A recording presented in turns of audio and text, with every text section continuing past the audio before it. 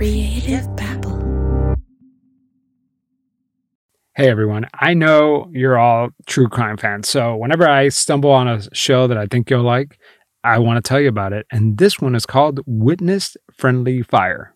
And we got a sneak peek for you. The story surrounds one night where two deputies had a tip that a guy was cooking meth inside a mobile home in East Tennessee. Then there was a gunshot. This is a story with tons of suspense, heartache, and a years-long entanglement of conflict that left one widow's pursuit of justice trying to answer the one question: was the shooting an accident? From Campfire Media and Sony Music Entertainment, Witness Friendly Fire is available right now. Subscribe on Apple Podcasts to binge all the episodes or listen weekly wherever you get your podcasts. Let's play a clip from Witness Friendly Fire. In 2003, John had been married to his high school sweetheart, Lori, for 13 years. They had 3 young sons. The oldest was 7. Lori was a nurse in the emergency room at the local hospital. But this day, the Friday after Thanksgiving, she's off. She'd taken the boys to Knoxville to look for a Christmas tree while John was at work.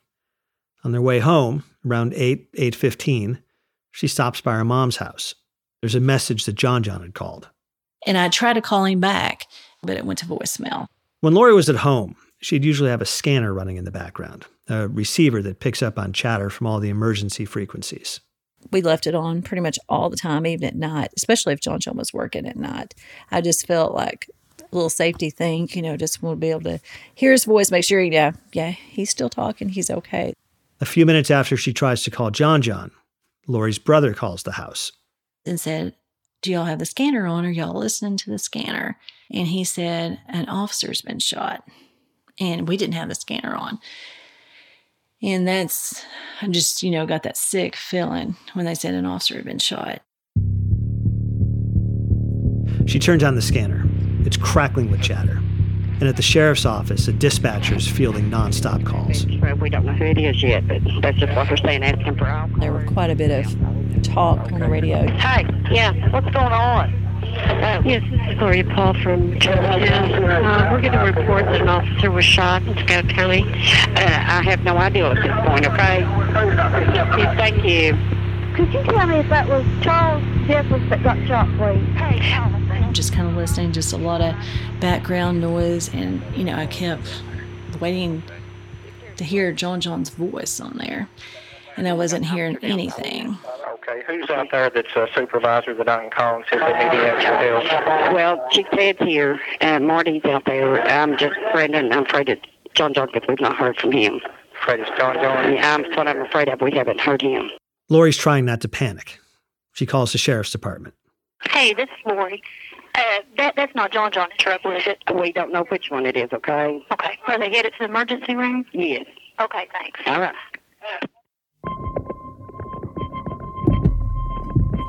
And then, on the scanner, Lori hears the medics in the ambulance calling into the ER, the same one where she works.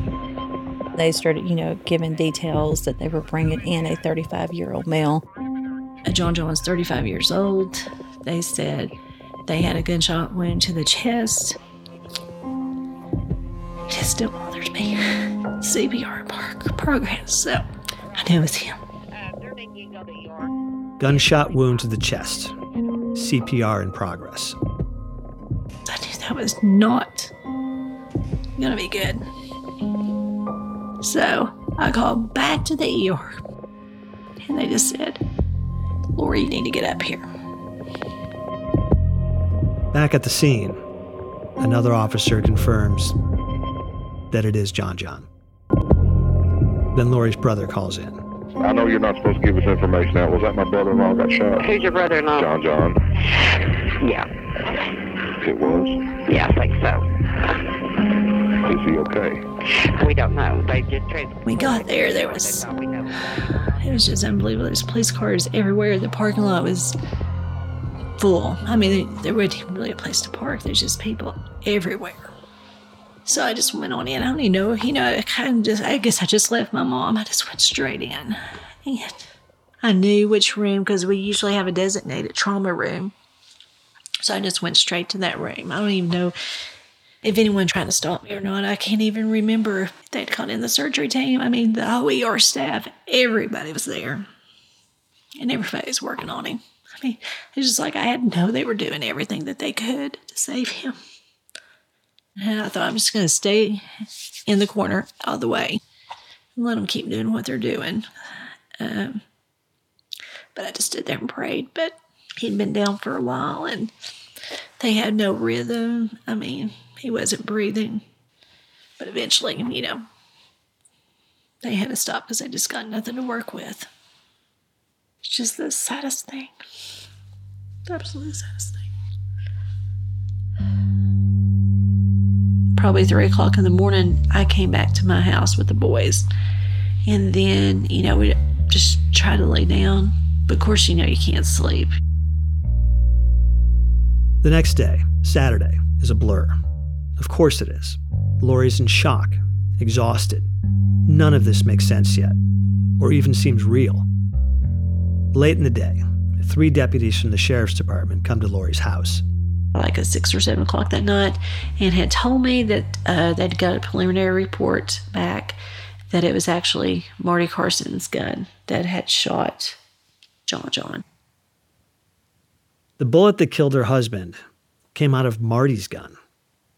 They said that the sheriff was so upset that he couldn't come tell me himself. The sheriff, Jim Carson, is especially upset about the whole ordeal, in large part because he also happens to be Marty's father.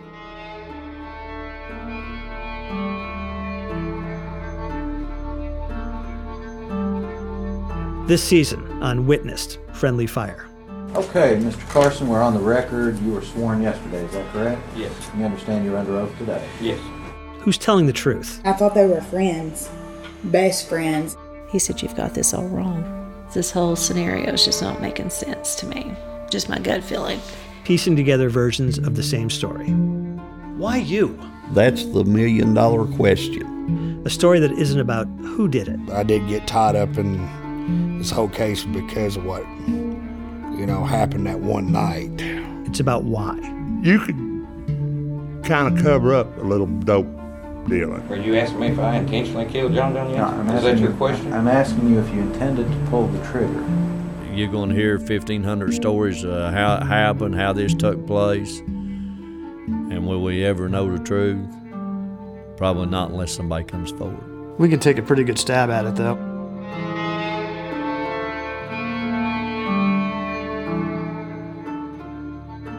From Campfire Media and Sony Music Entertainment, Witnessed Friendly Fire is available right now. Subscribe on Apple Podcasts to binge all the episodes or listen weekly wherever you get your podcasts.